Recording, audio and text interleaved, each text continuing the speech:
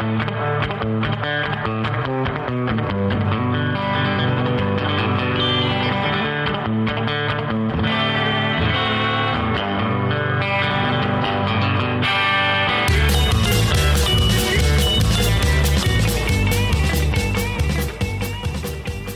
so today on the John Riley Project, I'm pleased to welcome Kim Garnier. Kim is a candidate for Poway Unified School Board, Area B, representing much of Poway. Mm-hmm. Kim, welcome to the John Riley Project. Thank you. Thank you for having me. Okay, so we saw each other at the Green Valley Civic Association Poway Chamber event a few nights ago, and you were up on stage there with your two competitors, and that was a big moment, I'm sure, in your campaign, right? It was, yes. Yeah. So just tell us sort of overall, like, how are things going?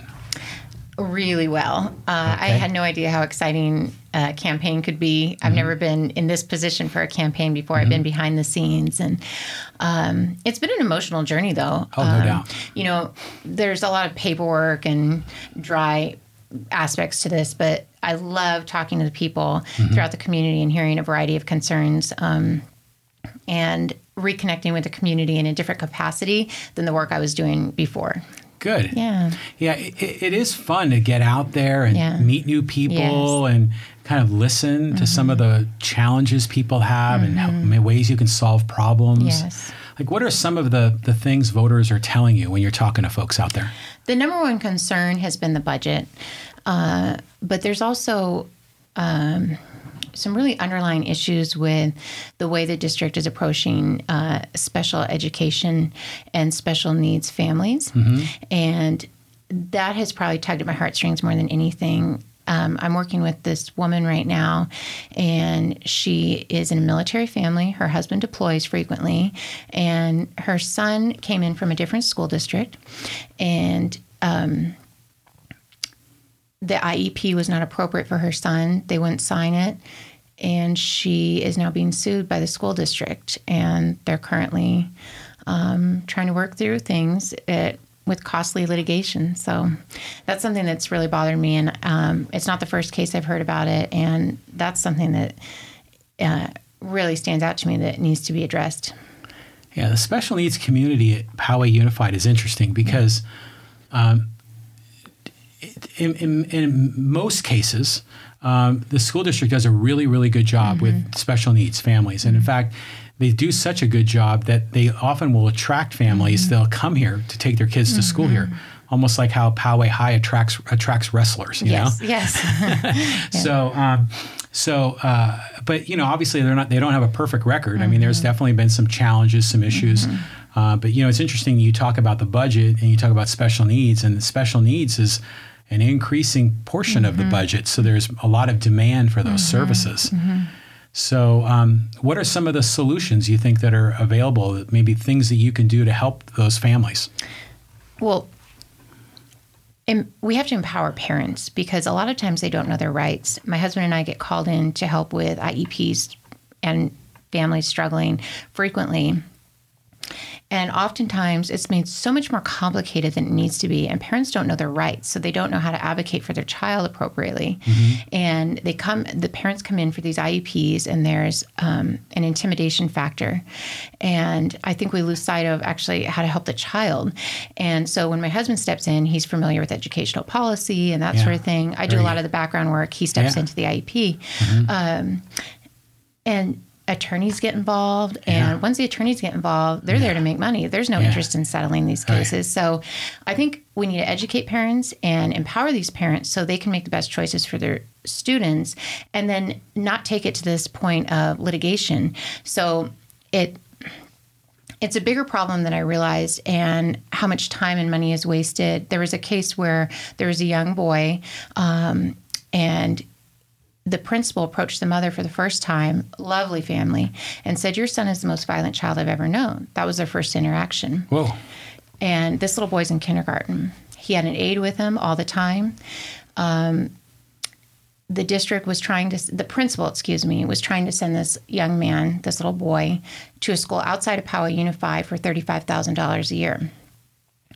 The parents had hired an attorney. There was so much going on.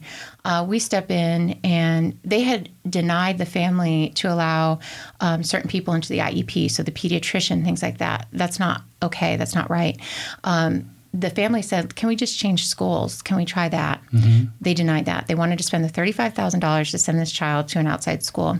My husband stepped in and said, I'd like to see the documentation of violence, since this is the most violent child you've ever met. Yeah. Not one incident of violence was documented. Whoa. We saw the videotape of this child from the father, and I said, don't tell me who your son is yet. Let me watch the video. I pinpointed this other little boy who was a little bit more active than the rest, couldn't really sit still. I thought, okay, maybe that's him. It wasn't him. It was a kid I didn't even notice. This sweet little boy just sitting there. This child speaks 3 different languages, plays piano, plays soccer. He's... because we got involved, and with the help of the superintendent, he is now at another school in Poway Unified with no additional cost to our district. He has no aid. He's thriving. He's doing very, very well. So those are the instances where you scratch your head and you think, that was the solution. And no one was there to check that principal's decision-making. And if this child is violent, why isn't the principal documenting it? Is that a systemic failure of policy and procedure in the district, or is that just a principal making bad choices on her own? As far as the budget goes in other capacities, again, it goes back to the waste. Why are we spending so much money on things that we don't need to spend money on? We're top heavy at the district level. That doesn't need to be that way. We have paid for reports, $40,000 for a technical report. Gabby Dow mentioned that. The Moore report, it got thrown in the trash for the most part. That was where they said this is a toxic environment and we can't fix technology until that's addressed. So, and again, time and again, I just see money thrown at attorneys or a big issue, and it's an uncomfortable topic, but the raises that we're giving out. I support unions. All my campaign literature is on union-made material. But the union is there to protect and keep a balance of power. And right now I feel that the union, the teachers union, has overstepped that line in the sand of power, and it's become almost a bully. And a teacher at Rancho Bernardo the other day said, stop giving me raises. I can't get aides in here. Stop giving me raises? Yeah. Really? And I said, wow, that's not what I hear from every teacher. Right. And she said, my aide makes no money and she works very hard. Yeah. Stop giving me raises. And I said, wow, that's pretty impressive. And we have a line of people who want to work at Poway Unified. We have a great school district overall. So we need to take a look at how we're handing out raises, and you know that money can go maybe towards more counselors or things like that. So allocation of funds is huge to get the most bang for our buck. Well, you just touched on a whole bunch of issues. I mean, what's interesting, well, let me try to backtrack. Okay. Sorry. So first you talk about, student rights. Yes. And that's interesting because like in the state of California, every child is guaranteed an education. Yes. And I know that for special needs students, they're guaranteed transportation to school. And I'm sure there's a whole bunch of other items in that list that they're guaranteed to receive. And who's standing up to defend those rights? Because a parent might be naively just going in to speak with a principal, and the principal not only knows the rules but has an attorney at their beck and call. That's interesting. It's good that there is some support, for parents so they know their rights. So bravo. I mean, after all, the parents are the ones paying the taxes. So they want to make sure that they're getting the value for what they're paying for. So good. It's interesting. You also talk about the teachers union, and I think this is something in the podcast we did with Gabby Dow, we talked about this, how, the teachers, they deserve to be paid well. Yes. And they do an incredibly important job. Yes. But they're not the only person. And we got to a point now because of the raises that the school district is spending more than it brings in. Yes. And it's just not a balanced budget. It's not a balanced process. The teachers union does have a great deal of power, and that I don't think that's unique in our school district. It's everywhere, right? But it does provide a juxtaposition when voters are looking at this race and they see you, and then they see the candidate that's supported by the teachers. And it's interesting. Again, I'm the only candidate in Area B that did not seek the teachers union endorsement. I want to make that clear that I'm here. Great, if I win, I can make some changes, but I'm here to change the conversation more than anything. And instead of the formula of praise teachers up one end and down the other and get elected, and in return then give the teachers a raise, I want to say, let's put the brakes on. There's a step and column raise system. Most teachers in the district get a raise every year. They have the opportunity for money through more education, time, that sort of thing. And listen, I have friends in the district who are teachers. I had teachers in the district growing up K through 12 here who I thought were phenomenal. And I have a girlfriend out in Oklahoma who's a teacher who can't make ends meet. So this is not, I just refuse to be manipulated by me saying we do not need to give teachers raises every year on top of the step and column raise and make that about me being against teachers. That's not what this is about. And you have to pay teachers well to bring the best in. But at some point, we have to balance it. And when teachers are continually getting a raise at the expense of other resources that the school district needs, that's not okay. And I said it before and I'll say it again. I'm the union for the students and I'm a union for the taxpayers. Taxpayers are willing to invest in things if they get a good return. And if they're investing in a school district, yet that school district cannot provide basic things for their students or counselors or safety measures, they're not going to be happy. So you have to take a step back and not play the game and do what's right for the totality of the community. And if that means raise for the teachers, great. If it means no extra raise on top of their step and column raise that year, let's make that tough choice. So. Yeah, I mean, that's what the trustees are elected to do, right? That's right. To make the tough choices. Yes. Right? That's their whole function, right? Yes. Right? So let's talk about kind of your vision, like looking forward. You know, what are some of the bigger ideas that you want to bring forward to benefit the district and the students? Some innovative ideas that you have. Well, I think that Poway Unified in some ways has rested on our laurels for too long. And we boast this stellar reputation. But when you look behind the curtain, if you will, there's some really scary things we're looking at. Safety is a concern. And these are talking points that I hear a lot of people say, and they don't actually do what it takes with the budget to make these things happen. So let me be clear. This is not a talking point for me. Let's implement a very cost-effective way to secure schools. And one of that is I went around to the schools and they do not have panic buttons, if you will. I was sitting with one principal and he said, I always wonder what I would do. The room we were sitting in had a view of the front of the school. And he said, what if I saw somebody coming in who clearly wanted to harm the school? What would I do first? Would I call the police? Would I tell my secretary? And I thought, so you don't have a panic button, like a fire alarm, if you will, with a different sound to alert everyone to cause the school to go on lockdown immediately. And he said, no. Every school I've been to so far has said they do not have that in place. That's a pretty easy fix. There's already an alarm system at the school. Insert a different sound, and we at least have one more way to protect our schools. There's so much that I want to do, but it always goes back to the budget. And if there's not the money there, then we can't do it. And we won't have the money unless we balance our budget. So first and foremost, above all, I want to get that budget in check, and then we can re-examine our priorities, and whatever our priorities are, we can go from there. But I think for too long, the students have not been the top priority. Yeah, you know, when we did the podcast with Charles Sellers, he talked about that, you know, and he said that you know, the students were his first priority. And he was commenting about the resources in the classroom and how there weren't enough. Yes. And he said, you know, giving a raise to teachers is great for the teacher, but it really doesn't help the kid. Yeah. And it's an interesting way to think of it. But yeah, the budget is interesting because the budget is largely a reflection of an agenda, right? Yes. It is kind of how you prioritize the initiatives you want to pursue, because that's what you choose to fund, right? But yeah, let's talk about school safety.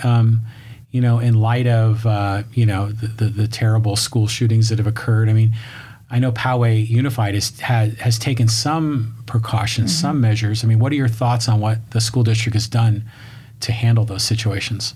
Well, I think the lack of transparency surrounding school safety is is disconcerting. So Dr. Tony Apostle, who was an interim superintendent, he called attention to this issue. And the school board was well aware of it, and they chose not to act. And then all of a sudden they come out and there's this big meeting and everyone cares about school safety. Well, until it was brought out into the open, how much were they caring about the safety of the students? And again, I mentioned this at the forum as well. When the school district was having some work done, the money went first and foremost into the district office. And if you go there, it is beautiful. And the security there was insane. That had to trickle down to the schools, and the schools with the lowest socioeconomic status got the safety features in later than the other schools. Channel 10 did a story about that, and they walked around,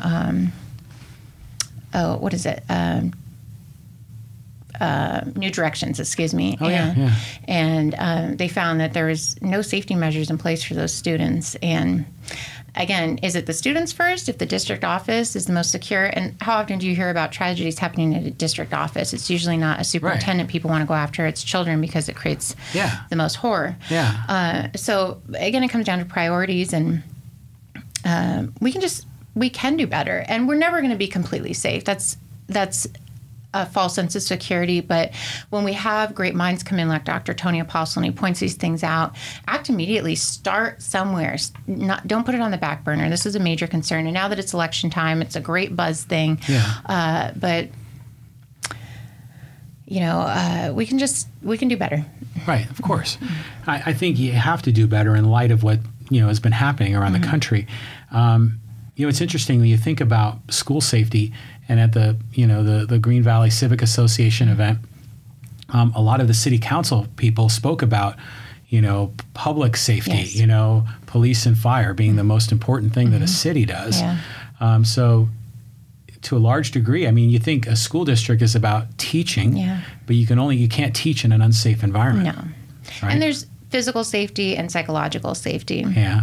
And that can be addressed in a variety of ways as well. My parents were at a Friends of the Library event at Rancho Bernardo High School, and they were texting me, "We have to be quiet. We're on lockdown." This is the new world we live in right now, and we don't know what's a prank and what is the real deal. And we have to take this seriously. So after the fact, we don't say, "Man, coulda, woulda, shoulda." Right. We have enough warnings in place, and what's going to happen after the election, how much is going to change. Yeah, it'd be interesting to take a look at the budget, like we talk about it as a reflection of the agenda and the priorities. I wonder how much money is allocated to school safety. I have no idea. I don't either, no. Yeah, that would be a good thing to take a look at, because maybe those priorities need to be adjusted. Yeah. Wow. So what else are you hearing? You see from voters, you're hearing about the budget, you're hearing about special needs. Talk a little bit about school safety. What are some of the other hot button issues that you're uncovering? Well, you talked to me about my vision, and I touched on it to an extent, and I said we're resting on our laurels. I think we've lost setting the bar high and setting expectations high for our direction, our trajectory.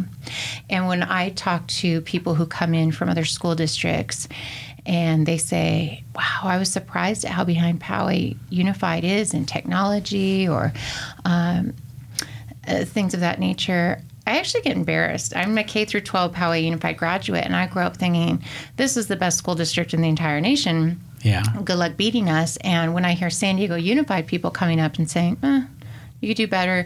I read a report about Chula Vista Unified surpassing Poway Unified in some areas, and I thought, okay, so Chula Vista Poway, it shouldn't be quite so, even when people are paying in taxes what they are paying here. So my vision is really to take us out of the hamster wheel, if you will, and start looking at innovative ideas. There's so much opportunity out there. There was a gentleman that I just heard speak the other day. He wrote a book from high school dropout to Harvard, and he has dyslexia and ADHD. And when he was speaking, he was addressing what it's like in Silicon Valley and how they encourage creativity, and people write on the walls and they don't really sit down. And I'm a little bit old school, and that sounds like chaos to me. But at the same time, if we're doing our research and we're looking at evidence-based research, we can see how beneficial that is. And our classrooms have not kept up with the global demand for innovation and change and technology. And my son last year, when he was in 6th grade, he was coloring all the time. And we asked the teacher, can we maybe do the same project but utilize computer technology a little bit more? And she actually wouldn't allow that. My daughter this year in 6th grade, her teacher is all about it. And I feel like she's getting more opportunity for growth with that different curriculum. So I think we need to find the most future-focused minds and have them influence our school district. One of the pros of being around here is that people love it so much that their grandparents are here, their parents are here, their kids are here. Yeah, that's true. People graduate, they go to college, they come right back into the classroom and teach. And while that's a great sense of community and family, some of the ideas are a little bit stale. And some of the energy is a little bit stale. And change is never comfortable. No, it never is. I don't like change. In fact, if I had a rotary phone, I would be just fine. But I challenge myself. What's wrong with that? So it's uncomfortable for me. So I understand that it's also uncomfortable for other people, and it's uncomfortable when we have outsiders coming in and possibly judging us. But I think we have to embrace change more at Poway Unified, and that's something that I see Dr. Phelps doing to an extent, and I'm excited by that. And some of her cabinet I was really excited by. But let's turn it up. Yeah. Let's go all the way. Well, I think the Design 39 campus is meant to be that innovative laboratory of experimentation, right? Yes. I mean, what are your thoughts on that campus, the Design 39? Oh, it's exciting. Oh, my goodness, it's exciting. But it's one campus. Yeah. And how many kids aren't exposed to that? So there's like a lottery to get into it, right? Yeah. Wow. And I think that the kids at Valley and Midland and, the schools throughout Poway Unified should have the exact same opportunities. Yeah. Again, budget, Right. How do we get that out there? But again, it comes from new ideas coming in, innovative ideas. We have such a great resource of people here as a whole, and people who know people and people who've heard about these ideas. And I just met today with Jake Schwartz, the student board member, and I asked him about his best educational experience. And he said he had a science teacher who had her doctoral degree, and she worked at UCSD, and she would bring in equipment from UCSD. And he described how that impacted his learning experience, having this amazing equipment in the classroom and having a teacher who was so passionate about her field of study. And although it may be impossible, I don't take no for an answer, and I have high expectations. So let's set the bar of what we're striving for. And every student, every socioeconomic community should have access to the greatest teachers. And, yes, they need to be paid well, but there's other ways to entice the best minds to come here and have children learning with that passion. Do you ever get a sense, just from speaking with teachers, that some teachers try to be innovative, but they're not allowed to be innovative? Does that happen? I think that, I don't know that I can say they're not allowed, but they're held back by the lack of resources. One teacher at Twin Peaks, she said, this was the intended lesson plan, but I didn't have access to the technology this day, so we had to make a change. Let's figure out a way to get the devices that the teachers need and the education. I talked to one principal, and she said there's a lot of teachers also who are hesitant to learn this new technology. And again, I get it. I understand that. So how do we make it a safe learning environment? That principal also educated me that there's so much thrown at teachers these days. Here's the new textbook. Here's the new way we're teaching. Here's the new technology. That a lot of them just kind of wait until the next thing comes around. They don't have to learn that way. And so I think we need to treat these teachers as professionals and respect how hard they work, and create a nurturing environment for them to learn the technology so they can bring it to their students. Yeah, I think that's important. I mean, I remember I was talking to my wife, and she had seen a segment on, I don't know, it was Dateline or 2020, and they were talking about how the classroom generally speaking, looks the same Yes. today as it did 100 years ago. Yeah. Mm-hmm. You know, there's like 30 desks all in rows and the chalkboard in the front. And so you always wonder, what are the things that we can be doing differently? Yes. And, you know, what are the kind of, you know, learning by doing? Yes. You know, Yes. you can actually be using some of that equipment, whether it's, you know, laboratory equipment or whether it's, you know, wood shop equipment and Yes. vocational trades, you know? Yes. Well, I saw something, it was like a meme, I don't know, Yeah, whatever meme, it's yeah. called, on Facebook, and it said something about that, how our classrooms have not really changed. And I saw a lot of teachers fighting back against that, saying, no, they have changed. Look at my classroom. And I thought, okay, it's updated, but it's pretty much the same. Now, my husband just got back from studying education in Hong Kong. We were able to go out and join him, and it was lovely. But the classrooms there, they're not even close to our classrooms, and everyone's touching something, and they all have a device in their hand, and walls can move in the classroom. And Really? Wow. I mean, it's just 180. And we live in a global environment where we have to be able to keep up with people from China. Right. And not just keep up, but we want to lead the way Yeah. in America. So not only do we have to catch up to the way other educational systems are performing, we have to figure out a way to go past that. And again, Poway is this beautiful little city in the country and everything, but that doesn't mean that we can't be at the forefront of public education and be giving our kids the best and our teachers the best and the taxpayers the best as well. Yeah, I think that's important. I think that's a good thing for you to have that experience to see Yeah. not just how Poway's doing it, not just how, we'll just say Chula Vista Yes. or San Dieguito's doing it, but how is Hong Kong doing Yes. it? You know, and then you know, you hear you know, people bring up, you know, the educational systems in Europe, and Yes. you know, I'm sure there's really smart people studying, and I'm sure that's probably what your husband's Yes. studying, right? Yes. So, you know, what are some of the you know, best practices that are being implemented successfully that we can bring to Poway? Well, I think my husband could probably give you a much better answer on that than Okay. me. But the focus is so much on the success of the child. Now, what America faces that a lot of other countries don't is our diversity. Yeah. And that is probably our biggest challenge in order to meet the needs of a variety of people. Yeah. But when we invest in our kids, and in Poway Unified, we're not truly investing in our kids. When the kids don't have access to bathrooms even at their school or clean drinking water, you cannot tell me for a second that we're investing in our kids. So much of our money goes to the communications department to entice the stakeholders, if you will, into believing that Poway Unified is the best thing since sliced bread. Why is the money going to convincing us of that? Why don't we just put it into actually serving the kids so that the success speaks for itself? I've pulled my children out of standardized testing. I don't like it. I think it's a moneymaker, and I don't think it's an accurate view. And so much time and energy goes into that. Yeah, teaching to the test. Teaching to the test. Right. What are we doing? That's not even logical. There's a woman I just spoke with, and she said the teacher in her child's classroom, she volunteers frequently, and the teacher handed her a book. She said, this big. She said, the teacher said, I don't have time to learn this new text. Can you take it home, learn it, and work with the kids for 2 hours at a time to teach them this?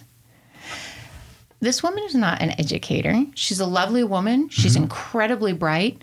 But why is it a parent volunteer's job to teach this new text in this new way? And I don't think that's laziness on the teacher's part. I think that she's overworked. She doesn't have adequate support staff. Right. And there's another new thing being thrown her way. So, to be perfectly frank, I hate teaching to the test. And I think we need to go back to teaching so people think, so that they can reason and understand what's an accurate source of information or inaccurate source of information. Be at the forefront of new ideas and not the same old. I just want to snap that little pencil every time I see my son coloring. What is that doing? And I know there's research that shows that art affects things, but the research also shows that the way in which coloring is used, or at least in his situation, that it's not beneficial at all. So. Makes you wonder if, you know, the teacher is, in that particular case, maybe feeling overworked, overwhelmed, I'm and then sure. just needed something to create busy time, you know? Yeah. If that's true, that's a shame. I don't know if it's true. But, you know, it's interesting you say teach children how to think. Yeah. You know, sometimes you notice it in the schools, they're being taught the facts. Yeah. But are they taught the ability to critically reason? Yes. Are they taught how to challenge the facts? Yes. You know, because if you can challenge what you're being taught, Yeah. then you learn and understand at a deeper level. That's right. Right? That's right. And that's the critical reasoning part. Yeah. Having grown up K through 12 at Powell Unified, my teachers repeatedly told me to question things. And I Yes. had lovely debates with many teachers. Yes. Teachers I'm still friends with to this day. And I wasn't being taught to the test, and I was constantly challenged. And so it's kind of funny to me that people in the community don't appreciate that I speak my truth. I speak the truth as far as I understand it, when I keep thinking I'm a product of this district. They told me to go out and challenge things. They told me to question things. They told me to be a critical thinker. They helped mold me. And that's exactly what I'm doing. So when I see wrongdoing at the district level, or I see things that just don't make sense, or I think something is it just doesn't smell right, I'm going to investigate that. And thank God my teachers were part of teaching me how to do that and encouraging me to do that. You know, this is great because, yeah, you're right. There are some people that rightfully will say, you know, question authority, challenge the system, think for yourself. And if you're getting that instilled from teachers, that's wonderful. Yeah. But then sometimes when you actually do it, Oh, yes. then the establishment, the status quo is taken aback by it. Like, who do you think you are? Yes. So let's go down this path a little bit. So, I mean, your history, you know, fighting against the corruption that you've seen at Poway Unified. Take me, how did you get involved in that, and what led you to this position that you decided to run? So it's a long story. I'm sure it is. But it's so thrilling. Okay. So my husband, when he was getting out of the Marine Corps, he decided to go into education. And he called up his friend, our former principal, John Collins, and he said, I'm getting my master's degree in education. His friend. Yes, I'll get into that. Okay, good. So, good. it's juicy. Get ready. All right. So he called up his friend, John Collins, and he said, I'd really love to do my teaching at the school district I grew up in. Yeah. And John made some phone calls, and he helped Chris get in. And so Chris was doing his student teaching and that sort of work at Poway Unified. Now, we had a very good relationship with John Collins, Chris in particular. My husband, Chris. John Collins and my husband would end phone calls with, I love you.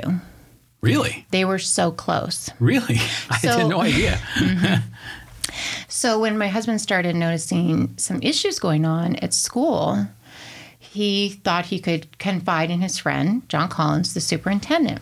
He was under the assumption that their priorities were in line, their values were in line, and they would meet and have coffee. And So what time frame is this? What years are we talking? 2013. Okay. Yeah, this has been going on a while. Okay. All right. So they would meet and have great discussions. And I remember Chris would come back saying, I like him. He really hears me, and I think we can make change. Wow. Okay. This is good. So then this part's a little gray for me. I can't quite remember the timing here. Maybe June of 2013, there was a young man who was facing an expulsion hearing. He had been called the N-word. And What school was this? this was at Del Norte. Okay.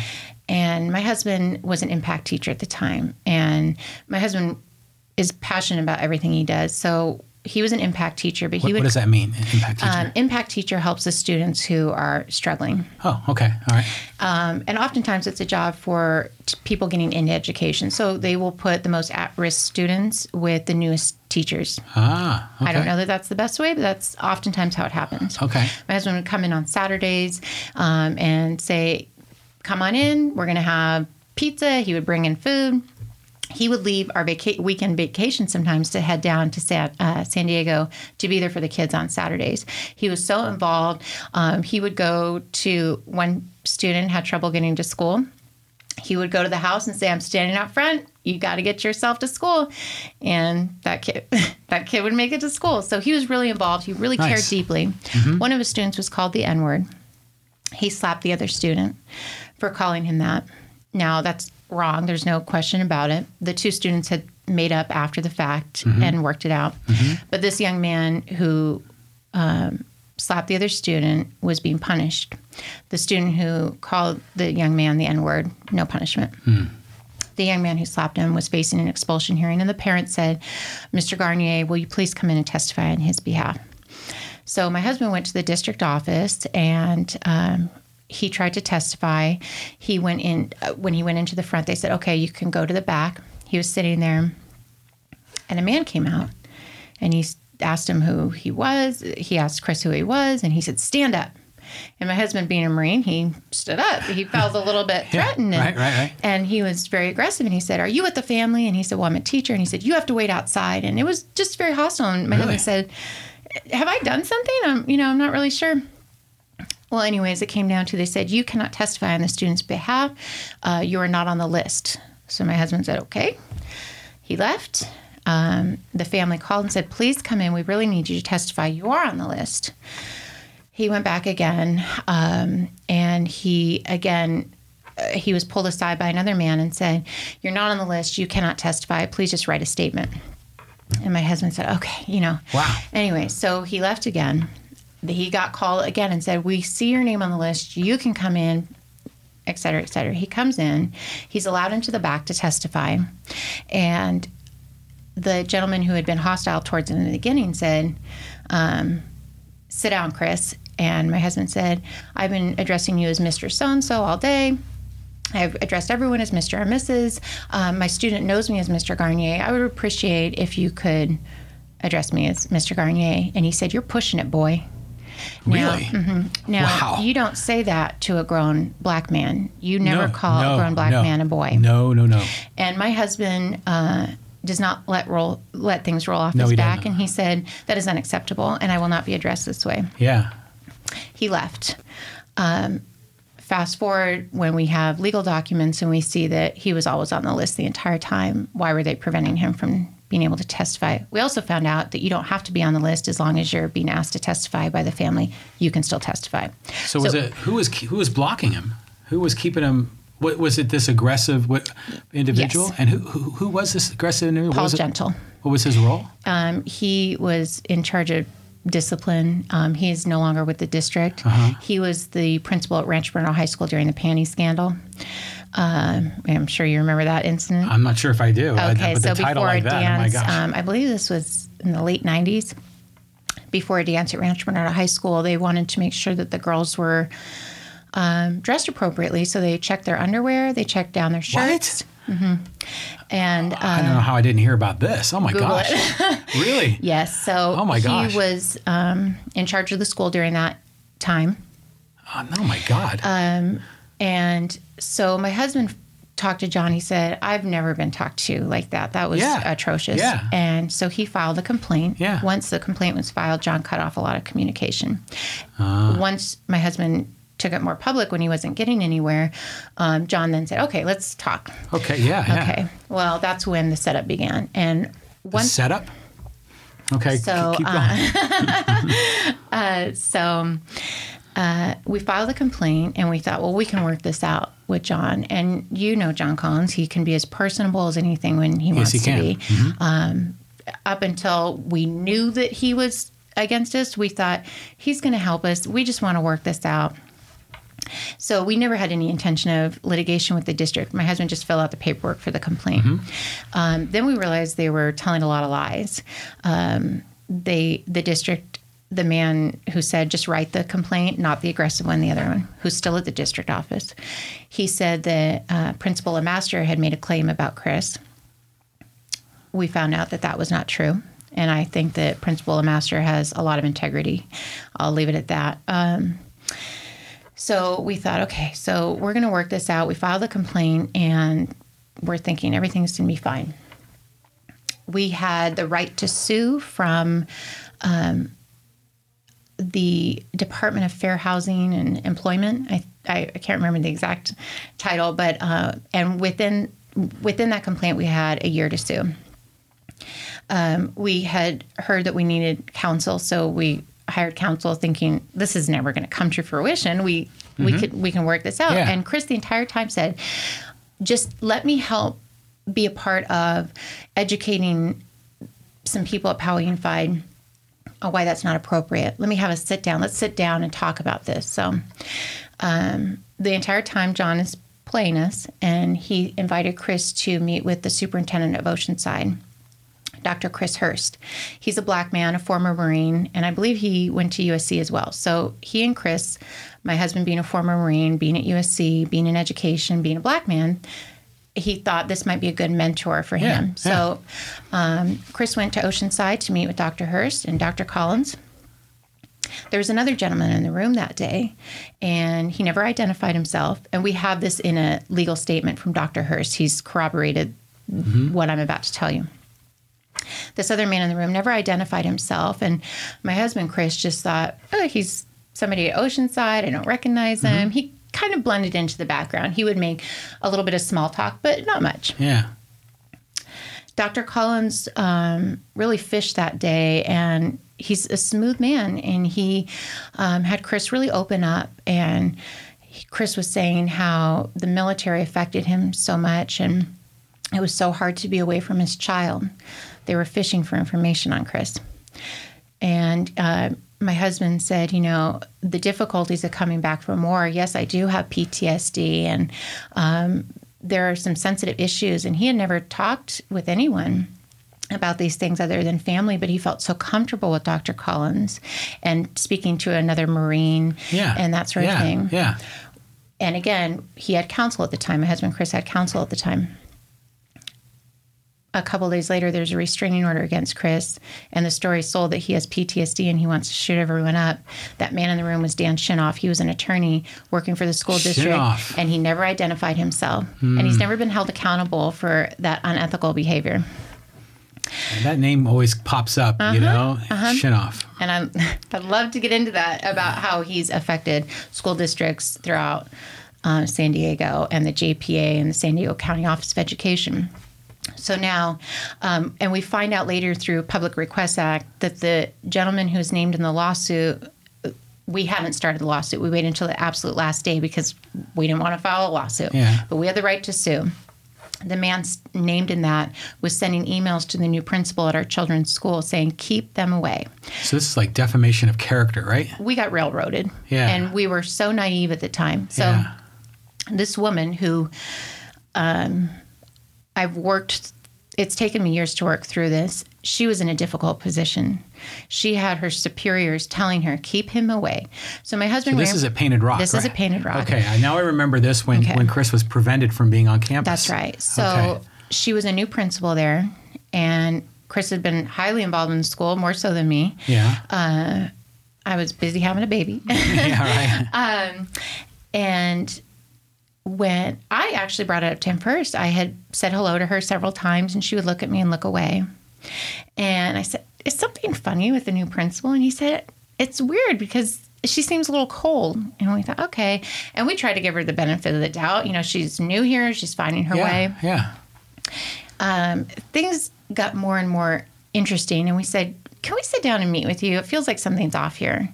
She would never meet with us. She would never talk with us. Chris ran and won the student site council at the school. They overturned that election. We find out later that Collins said he can't win. Well, you can't involve yourself in an election. No. Yeah, I remember this story. Yeah. So we find out later through documentation that the district office, the man involved in being named in that lawsuit, was saying, get rid of the Garniers, keep them away, do what it takes. So this woman was a pawn in their scheme, and she has since paid the price. She Facebook friend requested Chris and me at one point, and I don't know what she intended. We stayed away from it because we don't know what's a setup and what's not. But we've run into her in the community several times, and we've had pleasant exchanges. My anger was directed at her for a long time, and I've since realized she was a pawn. And she got demoted afterwards, and Really? her reputation has, so my hope is one day that there can be healing across the board there. But a side note as well, the Board of Education, when everything was going against Collins, they actually sued Collins for the legal action he took against us, the restraining order and that sort of thing.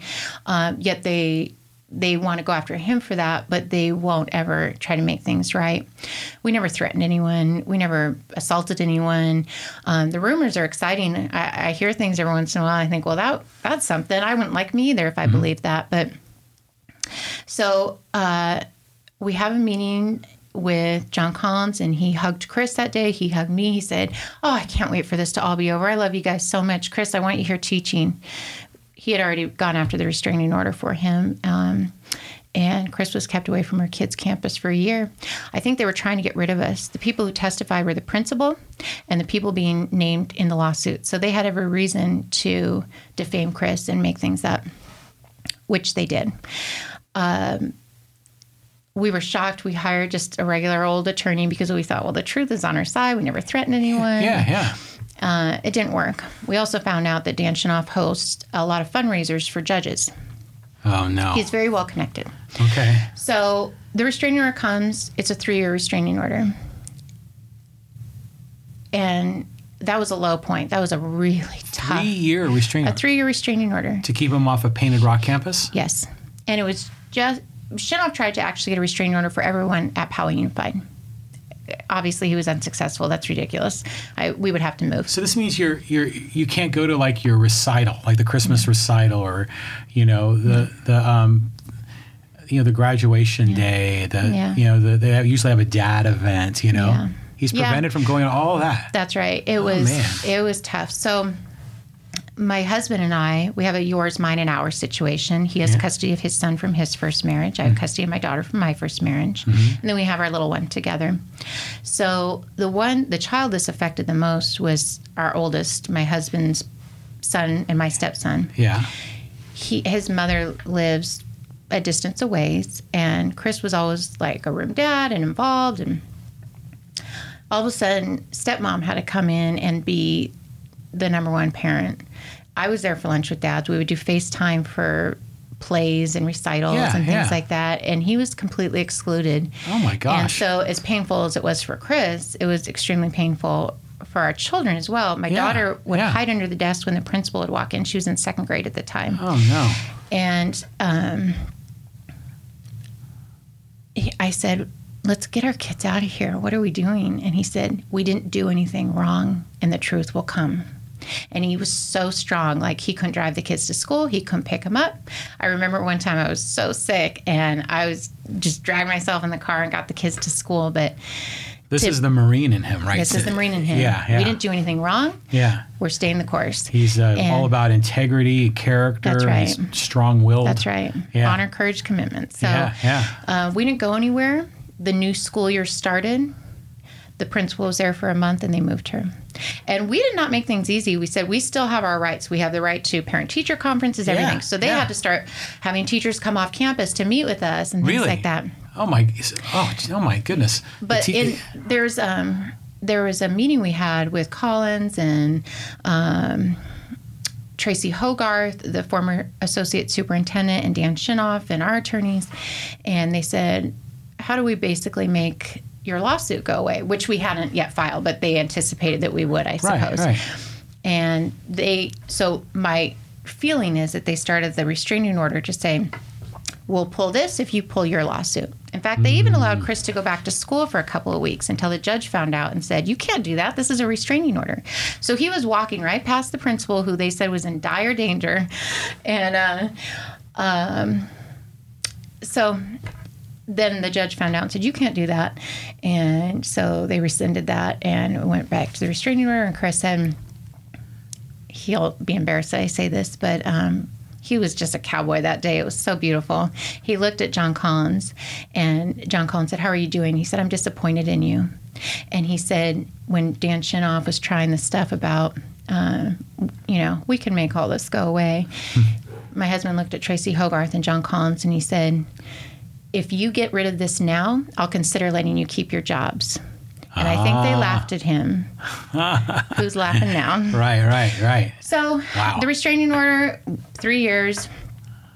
And throughout that time when we realized the character of John Collins for doing this, we started digging because we thought, this isn't right. Why would this take place this way? Yeah. And the more we dug, the more we found out. The more we found out, the more we shared it. And here we are. So. Wow. Well, I mean, this whole Painted Rock restraining order, was that also in 2013? That took place in October 2014. Yeah. And the trial, I think, started in January of 2015. Yeah. So the restraining order was in place until about May of 2018. Right. And we would see her sometimes around, and legally she could have called the police and said leave. But we just stuck to our own. She was never afraid, and we never threatened anyone. And again, when I hear the rumors, in fact, I was probably more volatile than he was. And they did such a good job of using who Chris is against him because he was in the military. Well, you would think you could praise somebody for that. Nope. He's violent. Dan Chinoff and John Collins went to our children's school to talk to the parents, and some of the parents expressed to me what was said there, and it's pretty disturbing. And he's a loud black man. He's loud because he's deaf from flying helicopters for our country in Iraq and Afghanistan. Yeah. He's a black man. He just is. There's, right, and you know what? That's okay. And, and they sold such a great picture. A lady, I just found out the other day, she was expressing to somebody how awful we are. And she said, my husband made me carry pepper spray around because of that man. And I thought, why don't you just talk to us? Why don't you just talk to us? Did you ever need the pepper spray? No, you didn't. In fact, you're safer with Chris at school than when he's not at school. John Collins then brought in plainclothed armed guards for tens of thousands of dollars to our kids' school. Again, that creates fear in people. Yeah. And the only way to save himself, I'm referring to John Collins, was to make what we were saying invalid. Now, it was a lot harder for them to say, watch out for Kim Garnier. She's a crazy woman. She's going to come in here and kill everyone. But the loud black man who's outspoken and doesn't back down, people bought it. Some people did. Some people were great. Like Gabby Dow, she said, can you come over to my house? I want to talk to you. And we will forever be indebted to the Dow family because they treated us like humans. And you did as well, John Riley. I have to tell you, there's certain people we will never forget in this process. And but some people believed it. Some people who were friends, we were friends through the school, backed away. There was a lady who was always nice to us. Our sons are friends. And she said people stopped talking to her because she continued to talk to us. And since, more of the truth has come out, people have warmed to us and some have apologized.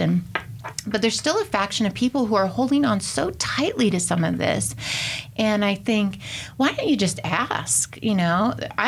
I have no problem. Somebody said, oh, you guys, this rumor or that rumor. And there's usually a pretty easy way to clear that stuff up. Just ask us. We can help you. We can show you documentation. We can, so it got really ugly for a while. And I want people to understand that we were fighting for our family. So it was such a personal fight that we had to fight as hard as we did. The option was fight. We discussed it. Do we leave or do we fight? And really, there was never a question. We said, we're going to fight because this is a lie. And when we found out more, we're both K through 12 graduates. My husband played football for Rancho Middle High School. He was ASB president. I was elementary, middle, and high school. Wow, I didn't know that. And university president of University of Hawaii. Yeah, nice. But we have such a pride in this school district. And when we saw the way John Collins was mismanaging it and mistreating people, and we're not the only people that he came after. We just fought back really hard. We knew we had to do something. So, well, it seems like there's been a long history of Collins and the Collins regime of using their power and their leverage to shut certain people down. Yeah. But it seems like they picked a fight with the wrong family because not only is Chris a Marine and a strong-willed man of strong character, he wasn't going to back down. And then you were taught by your teachers to never back down and to right. question That's authority and all of that, which we already covered. Yeah.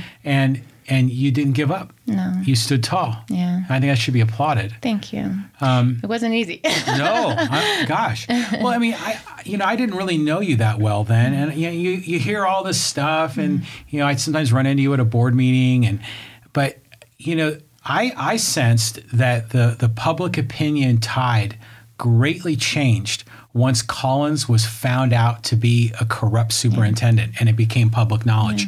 And then suddenly everyone was like, oh, the Garniers, they're actually right. They're not just a bunch of complainers, that they have identified the problem, the root of the problem. And maybe without the Garniers fighting as hard as they did, we never would have uncovered the theft of, what was it, $350,000 that Collins stole? And that was just to 2012. Before that, he was in charge of finance, and they didn't investigate that. Right. So it could have been a lot more. So, wow. You guys have been through a lot. Yeah.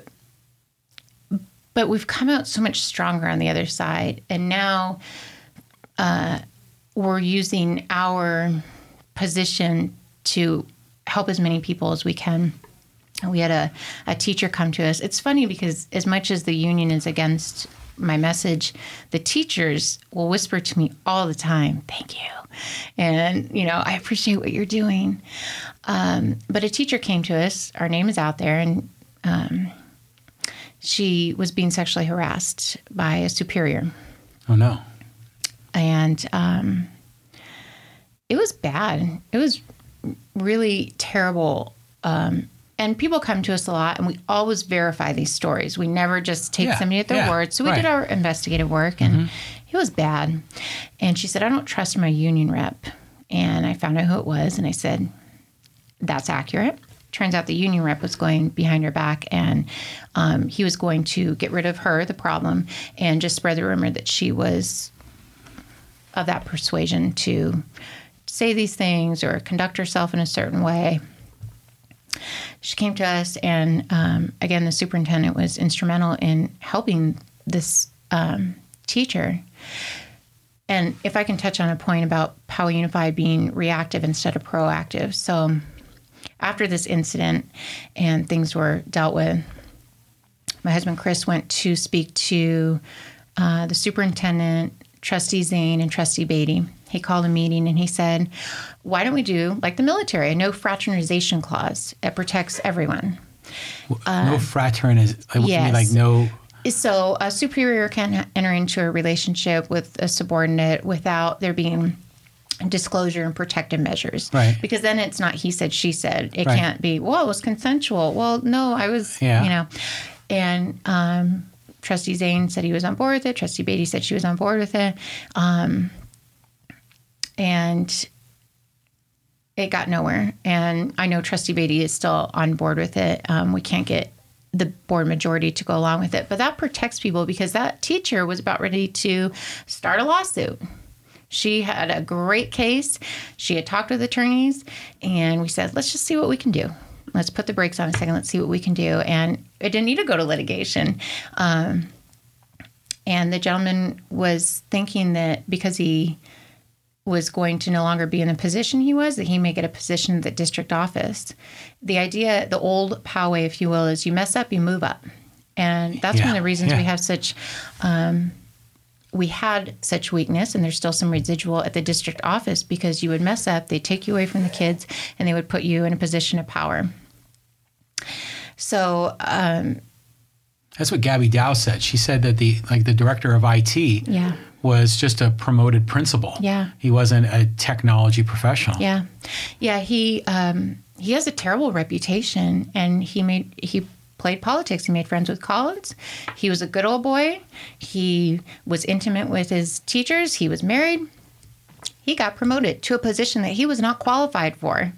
And he has since left the district. That's one of the things I'm really proud of. We really wrecked shop when we found out somebody was doing wrong. It spread out from John Collins to anyone who we found out was doing something wrong, because when we went through these Public Request Act and we would get these documentations from the school district, The school district is a public entity. The taxpayers are entitled to information. We would see some of these things that they were doing, and we started calling people out left and right. We were pointing fingers like we were an octopus, and just and a lot of these people who were taking money inappropriately from the district or taking money they should not have been taking, they're gone. And a lot of the good ones are still there. There was a woman in the finance department who was reporting to Magala Tholandi, Associate Superintendent of Finance, and she was pointing out what John Collins was doing. I found this out in the trial through Detective Giammi, District Attorney Giammi, and she was blowing the whistle on it, and it got buried, of course. But a man who takes $17,000 out of petty cash when the limit is $150, someone's going to notice that. Well, yeah. Yeah. So some people did notice it. They called attention to it. That woman is still at the district, so thank goodness for her. This is interesting because in so many cases, people are coming to you because they feel that their rights are being violated. Yeah. You know, whether it's a special needs student, whether it's, you know, a child that, you know, got into an altercation, a racist charge altercation, whether it's a teacher that was being sexually harassed. You know, it's interesting for you to be potentially to be in a leadership position on the board. I think there's any question people would understand that you're the person that's going to protect the little guy. Yeah. Somebody described me once as fiercely protective, and kind of a light bulb went on. And I, you know, sometimes you go through life, what is my talent? What am I good at? What should I do? Yeah. And I went, all the time. That's me. I'm fiercely protective. I am a mama bear. And if somebody did you wrong, I don't care if I just met you 2 minutes ago, or if, you know, I was the kid growing up. If I ever saw somebody eating lunch alone, it hurt me. Like, it physically hurt me. And I would say, hey, come sit with us. And and I realize I've taken that into adulthood. And when somebody's doing somebody wrong, especially this latest case, a military family, a special needs child, and the district doesn't want to negotiate anything, they don't want to settle anything, I'll help you out. Right. You know, so anyone who has an issue with the district, come to us, come to my husband and myself. If I don't get elected, I still have my voice and I still have my protective nature. My husband has his educational policy background, and we'll get the job done, whatever it needs to be. We'll protect you. So. Wow. That's extraordinary. I mean, everything you guys have been through, you know, and your principles have shined through during that process. So bravo. Let's change things up a little. Tell me about your trip to Hong Kong. I mean, you touched on the trip, you know, to the school and the things you learned, but you were there for your husband, right? Yes. So tell me that whole story. And I know you brought your family with you. So again, interestingly, so many good things have come from this pain, if you will. My husband decided that he would like to go further in education, seeing what he has seen in public education. He wants to be a change maker in a positive way. So he actually ended up deciding to go get his doctoral degree at USC in global education. What that means is he is studying policy and studying what makes educational systems throughout the world successful.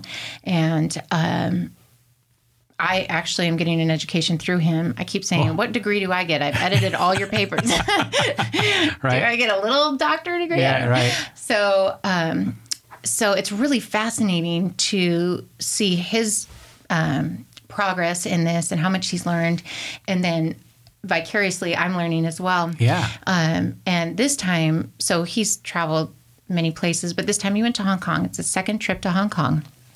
And we thought, what better education is there for the kids than a trip to Hong Kong? Oh, yeah. Let's travel the world. So he went just over a week before we did, and I took the 3 kids out, ages 12, 11, and our little guy turned 5 in Hong Kong.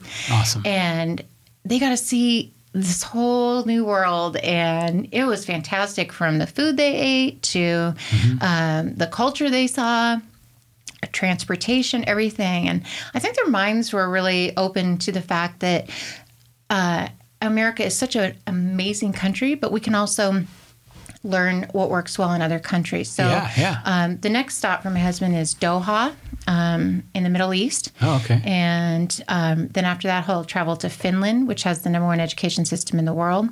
And one of the things that we find is that America spends quite a bit per student on education, but our rate of return is subpar. Yeah, that's true. So it's not simply that we need more money for education. That's right. And that's a really important point to make. It's the value system we have and how do we implement the money that we do have. So other countries who are exceeding us in many ways, they're not spending as much per child.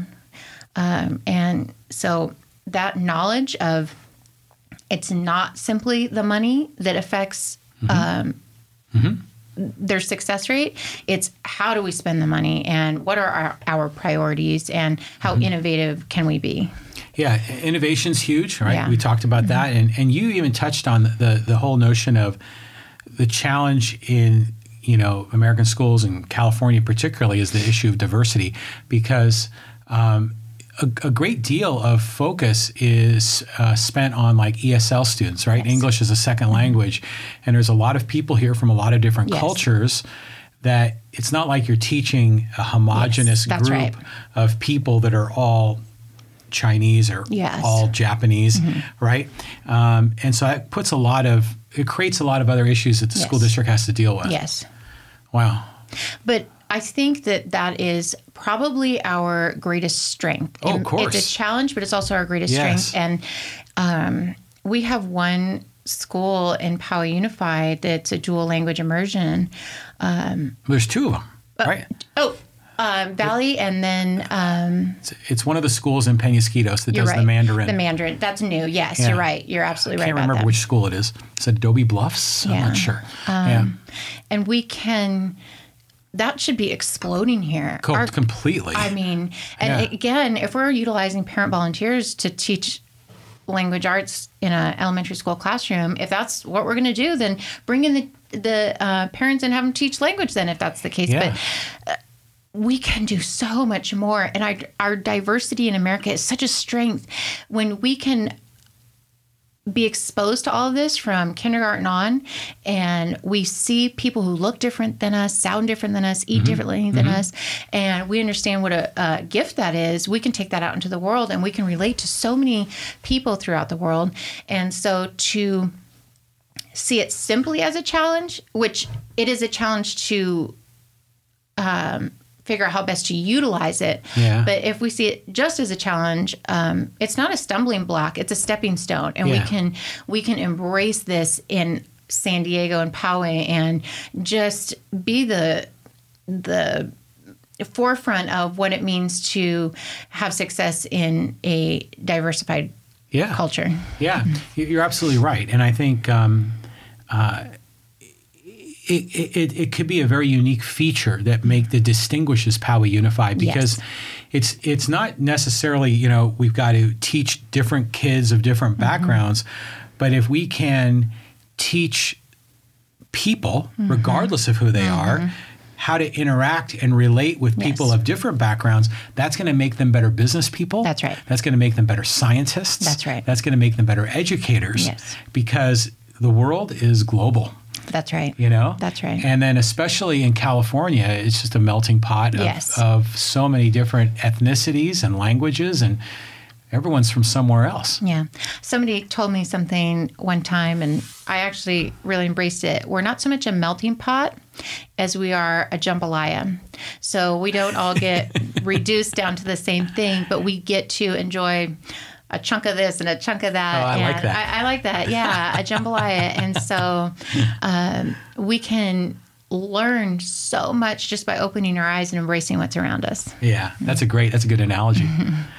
Let's, again, change things up. So what do you do when you're not doing what we just talked about? Well, it's kind of interesting because I just stepped away from my full-time job.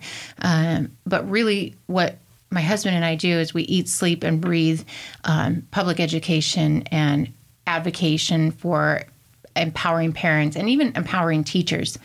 But prior to this, I was working as a logistics manager for my father's company. He had a cat litter company that was sold through Costco throughout the world. We were in... I'm sorry, a what company? Cat litter. What's the... Oh, cat litter. Yeah, a lot of people think I'm saying catheter company. Well, I thought you said caterpillar, and I was No, like... that's exciting too. Yeah, it is. Okay. So cat litter. Okay. And we were sold in Canada and Taiwan, and that's awesome. we were just all over. Yeah. And that was wonderful, but I knew that wasn't my passion. That allowed me to be there for my kids a great deal, and I'm really grateful for that. But now it's time for a new phase, and after the election, I'll be returning to school. And but really, I mean, we have trouble going out to dinner with people that don't talk education because we're just so obsessed with it. Yeah. When we wake up in the morning, we're talking about which family we're helping that day, what's on the schedule. When we're going to bed at night, we're debriefing on, what happened or, legal issues or anything like that. This is just what we do. This is who we've become from this situation. Prior to this, Chris was going to be a teacher, and I was working at a cat litter company. So it's changed the trajectory of our lives immensely. So maybe there is something, maybe it is okay to say you love John Collins, because without him... I love that man. Without him, you wouldn't have gone on this trajectory, right? That's right. Exactly. Wow. Yeah, and then your husband's pursuing his PhD, right? That's right. EDD, but it's a doctoral degree. Yes. A doctorate degree. Wow, that's awesome. And after this, he will be going to Harvard for his master's in business. So an MBA. Yeah. Wow, Harvard MBA. Once we saw how America just does not value education. I mean, you see that in the way teachers are paid in general. Yeah. I guess it's an itch that we need to scratch. We need to fix this. And he intends to, be the Secretary of Education one day. He has a strong background with military. This will be his third master's degree, a doctoral degree. And wow. We want to, if you thought we fought John Collins hard, just wait to see what happens in American education. Oh, no. Betsy DeVos, we were looking over her shoulder. See ya. Wow, that's interesting. You live, eat, sleep, education. Yeah, we really do. Yeah, that's unbelievable. Yeah. I mean, I knew you did a lot of that. I didn't know to the extent and the depth of it. And then, and then he's pursuing his degree and everything. Yeah. But, I think the MBA could be very helpful for him because you'd be able to apply sort of business principles to the way the school district is run. Because you see a lot of the people in leadership in school board, or not school board, but school administrations are often, they're educators. Yes. At heart. Yes. Okay. And they're really good at the curriculum, to a large degree, but the business side of running a district is where they often fail. That's right. Yeah. And that was Collins, right? Yes. Mm-hmm. Yeah. Well, he knew enough how to work the system. That's for darn sure. Okay. Right. But it also comes into play of who he put around him. He put people around him who would allow it. But again, that's just... It's so funny because before, like I said, we could have normal conversations, and now it's all just strictly that. And we love it, though. We love it because when you can affect the scholarly identity of a young person, and they see themselves as somebody who can achieve, and we're putting those people out into the world, our future's very, very bright. No doubt, yeah. Right on. Yeah. So I know you went to RB High. Yes. Okay, so where did you go to middle school and elementary school? I went to Meadowbrook for middle school, and then for elementary school, I started at Sunset Hills, and then when Canyon View opened, Jack Troxel was the principal there. Mm-hmm. When that school opened, I went there for third grade, 3, 4, and 5. So I was there when the school was brand new, and I can name all of my teachers. I just loved my school experience. They were all fantastic. Mm-hmm.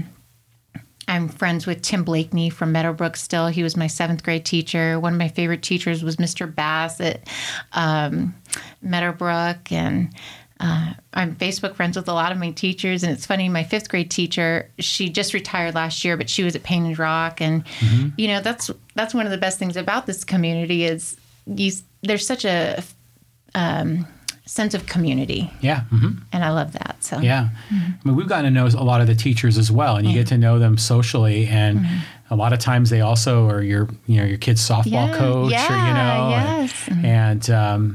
and then you also hear them, from a teacher's perspective, sometimes they'll gripe a little bit about. Sure. And I remember, I'm not going to say the gentleman's name, but he's a teacher, and he was always upset that there was so much technology being rolled into the district headquarters, all these new computers and everything, and he was dealing with like this ancient system that barely worked, and that always bugged him, I remember.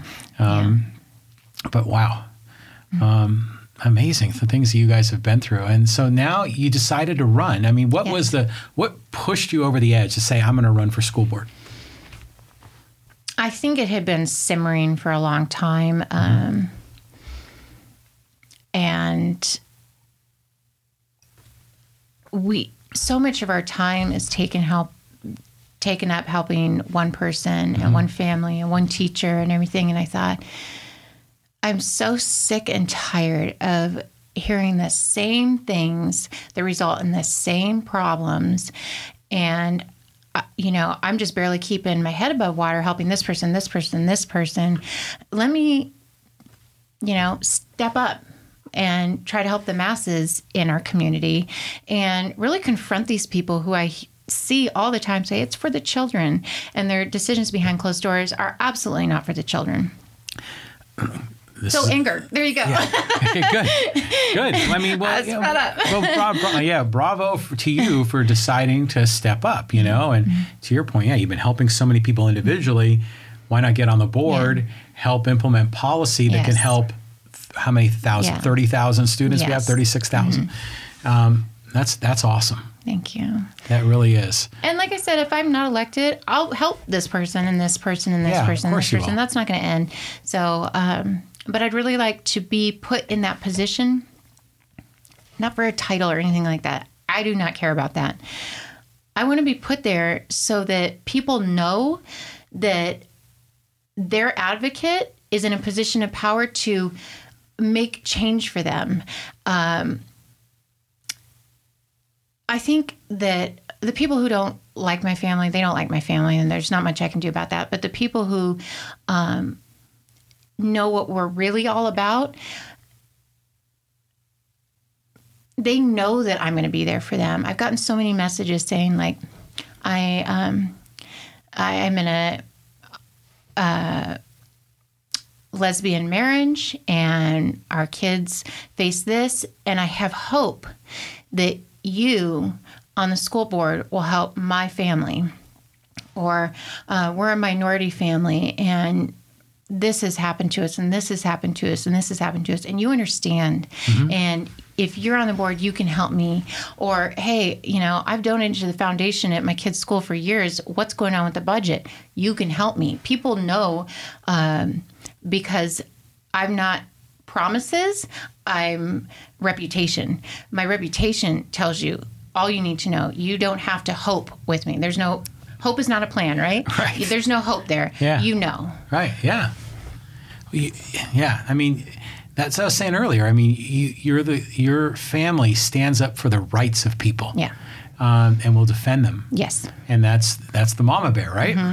And so, you guys have a strong reputation that way. And I think, there are some folks that, are not, part of your fan club, but they're mostly the ones that were aligned with the whole John Collins regime, right? That's right. Whether they were members of the union or administrators or families that supported that group, right? Yes. And John Collins being gone, I mean, it was such a huge victory for your family. Yeah. Well, victory for the community. I can only imagine what would have of course, happened. For the community. I mean, for me, I'm all about like taxpayer, protecting taxpayers. And to see him gone, I feel good as a taxpayer. Yeah. And a lot of people were speaking out at the board meetings for years. And that's something also some of our critics have said, well, okay, so you did a good thing, but why did you have to do it that way? Well, we did it the right way, if you will. Yeah. We sat down and talked to people. We tried to meet with tried to meet with every board member. Some would not meet with us.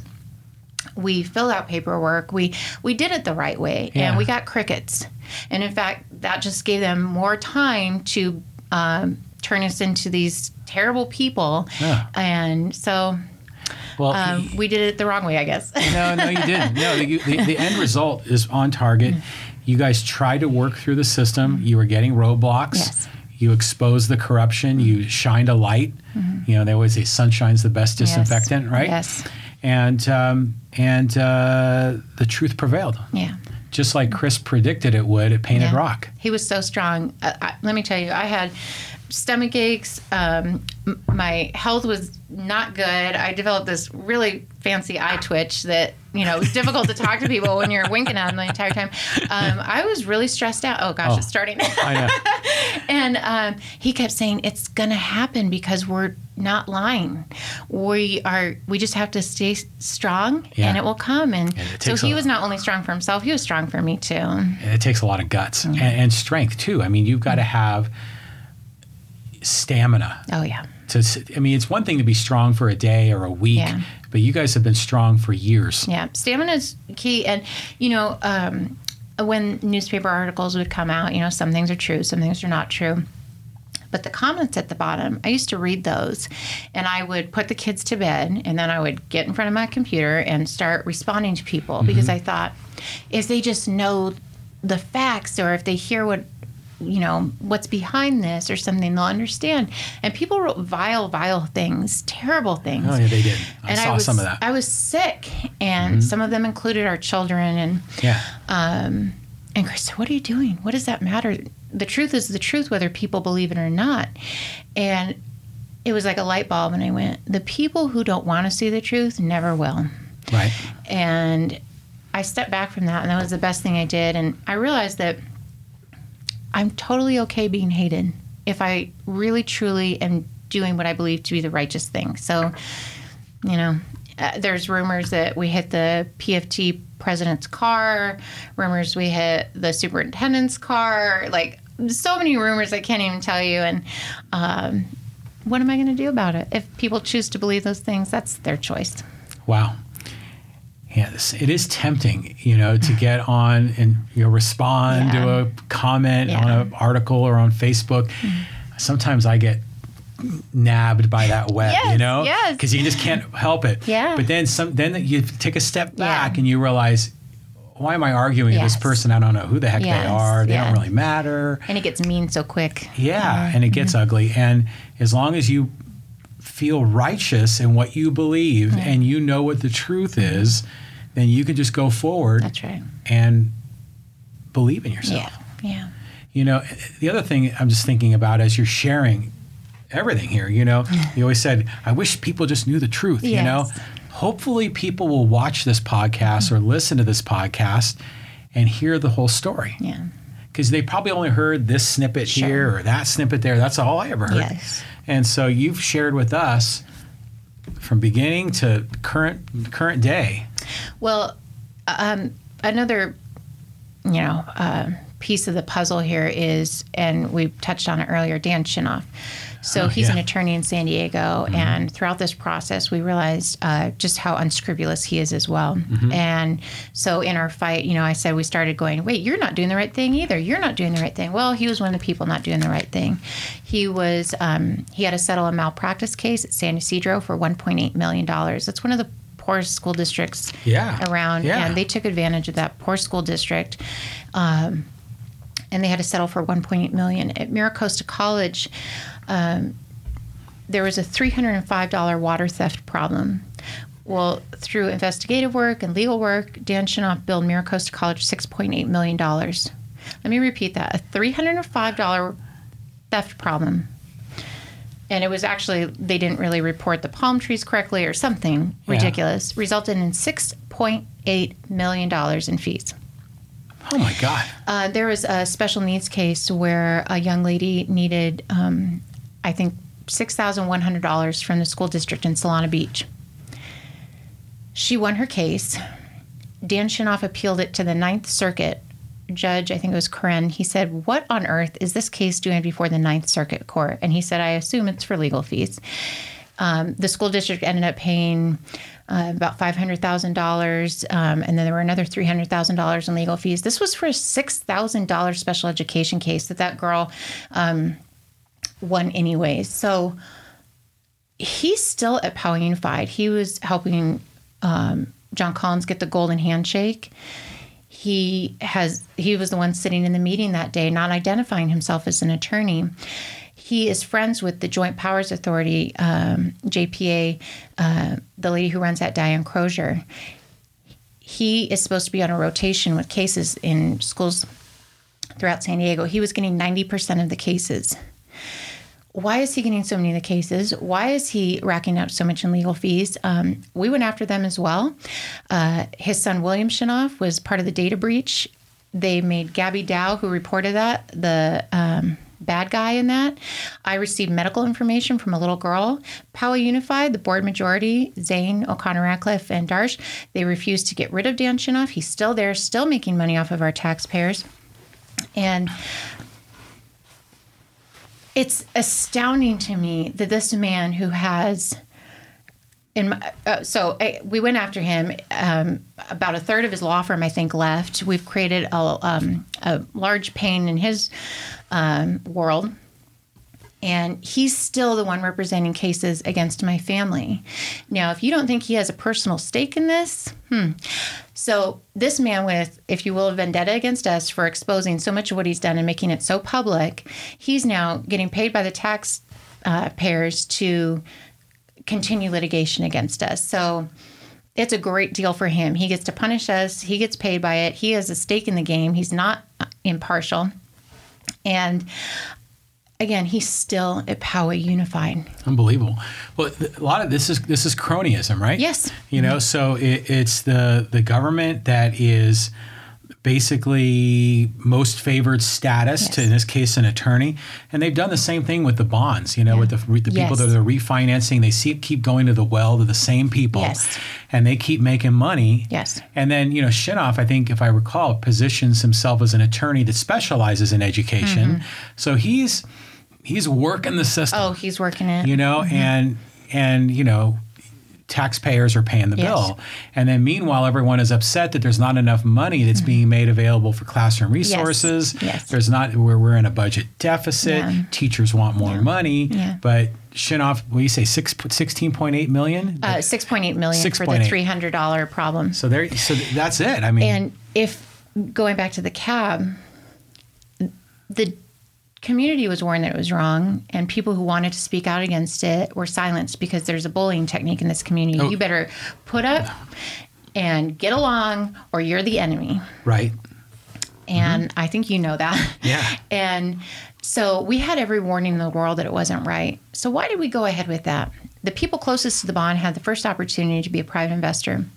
A lady at Poway Unified, she's no longer there. We exposed her as well. She was partying with the Delinka group, the advisors who got us into this cab. Yeah, that's the name. And I remember even Michelle O'Connor Ratcliffe, a board member, she said when she got on the board, she was going to sever ties with the Delinka group. That did not happen until Dr. Tony Apostle, the interim superintendent, got the ball rolling.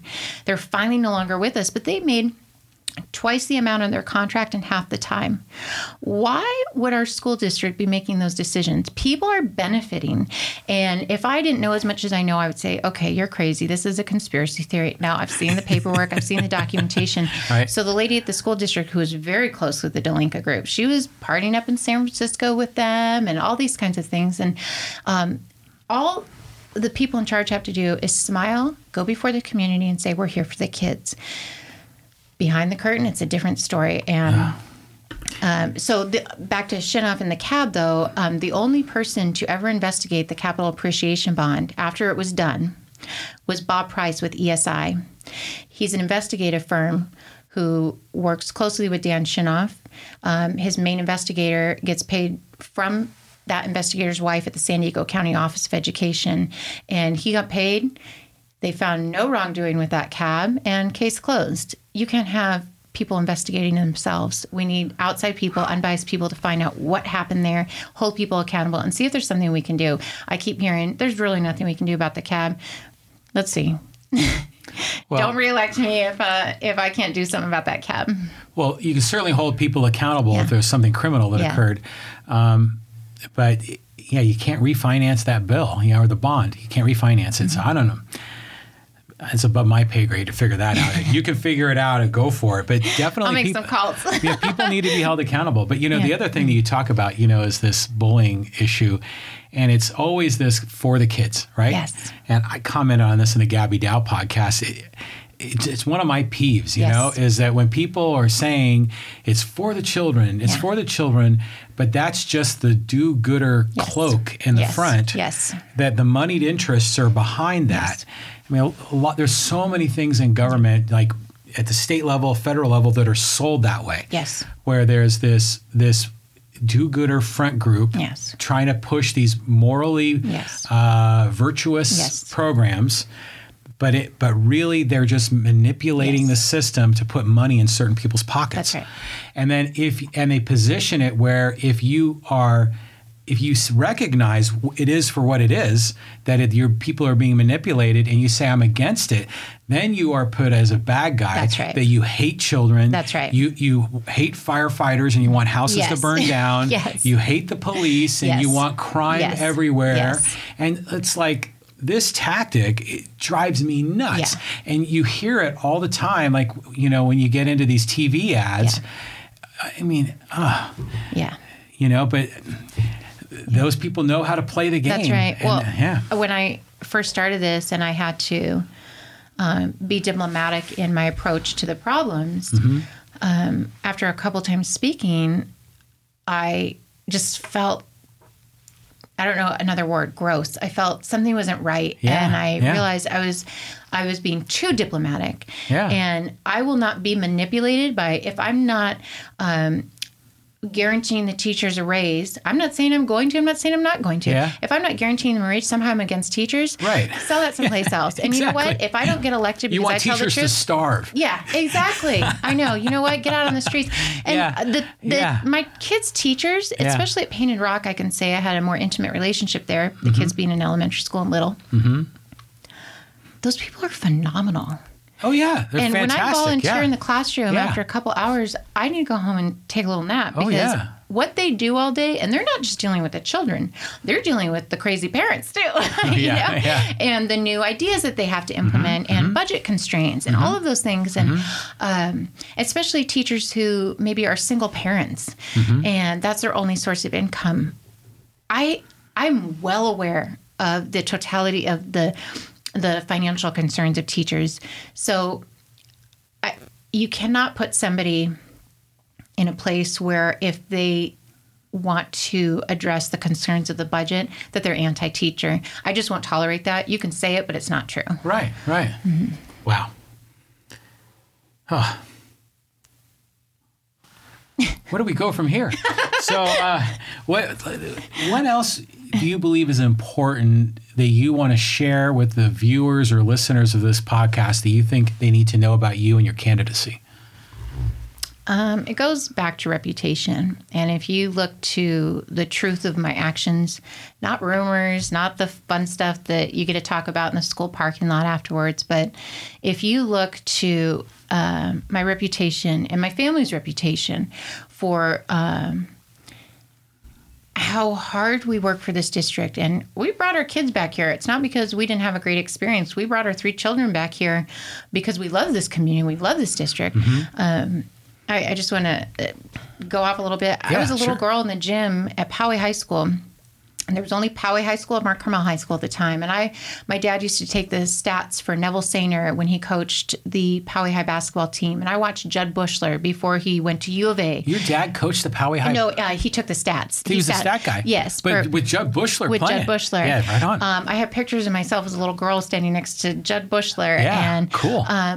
My roots are here. Yeah. And my husband's roots are here. And Yeah. this is not for us. Yes, we had to fight for survival here for a time. Yeah. But this is because this is our home.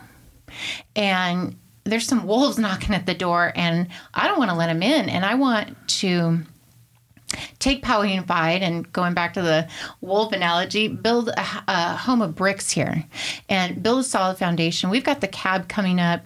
We've got a lot of things that put us on shaky ground because we're spending money that we don't have. I really am concerned about the future of our district. So look to my reputation. And if you think there's somebody who can protect you better, that person should be on the board. But don't fall for the tactics, and be very concerned when people have certain endorsements or certain campaign donors. That tells you a lot. I told you, John Riley, that if you would run, I would not run. I felt that way about one other person, that's Gabby Dow. you two are people of integrity, and you're the only two I would step away from. And you said, no, I'm not going to do it this time. And Gabby said she doesn't want to do it this time. Okay, so I'm here. And I hope to be somebody that makes you proud and Gabby Dow proud. And I have to answer to you at the end of the 4 years. I'm not moving anywhere. This is where I'm going to be. And I have to answer to all the people who believe that I am the person who can serve them the best. So, I'm going to look people in the eye if I'm elected at the end of those 4 years. And I have to say, I did everything I could, and everything was for you, not for me. I'm not going to gerrymander any maps. I'm not going to, take any, I'm not going to take campaign donations from people who have real estate interests before the board. I'm here for you, and that's it. Wow. I think that I can't think of a better way to close on you saying, I'm here for you. Thank you. Kim Garnier. Thank you so much, John. Candidate, Poway Unified School Board, Area B. And the election is coming up in a little over 4 weeks. That's right. Wow.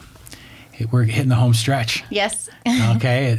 And, people are getting their absentee ballots here any day, and people vote early. Yes. And I know that over half the people vote absentee. Yes. So people are going to be making their decisions probably between now and the 15th. Yes. Now and the 20th. Yeah. So go hard. Yeah. Pedal to the metal, right? Yes. For these last couple of days or weeks. So I wish you the most success, the best of luck. It's been a pleasure. I enjoyed getting to learn more about you and your story and your history. And I'm just wishing you the best. Thank you. Thank you for giving me this opportunity. Okay. Thank you. Okay. Thank you.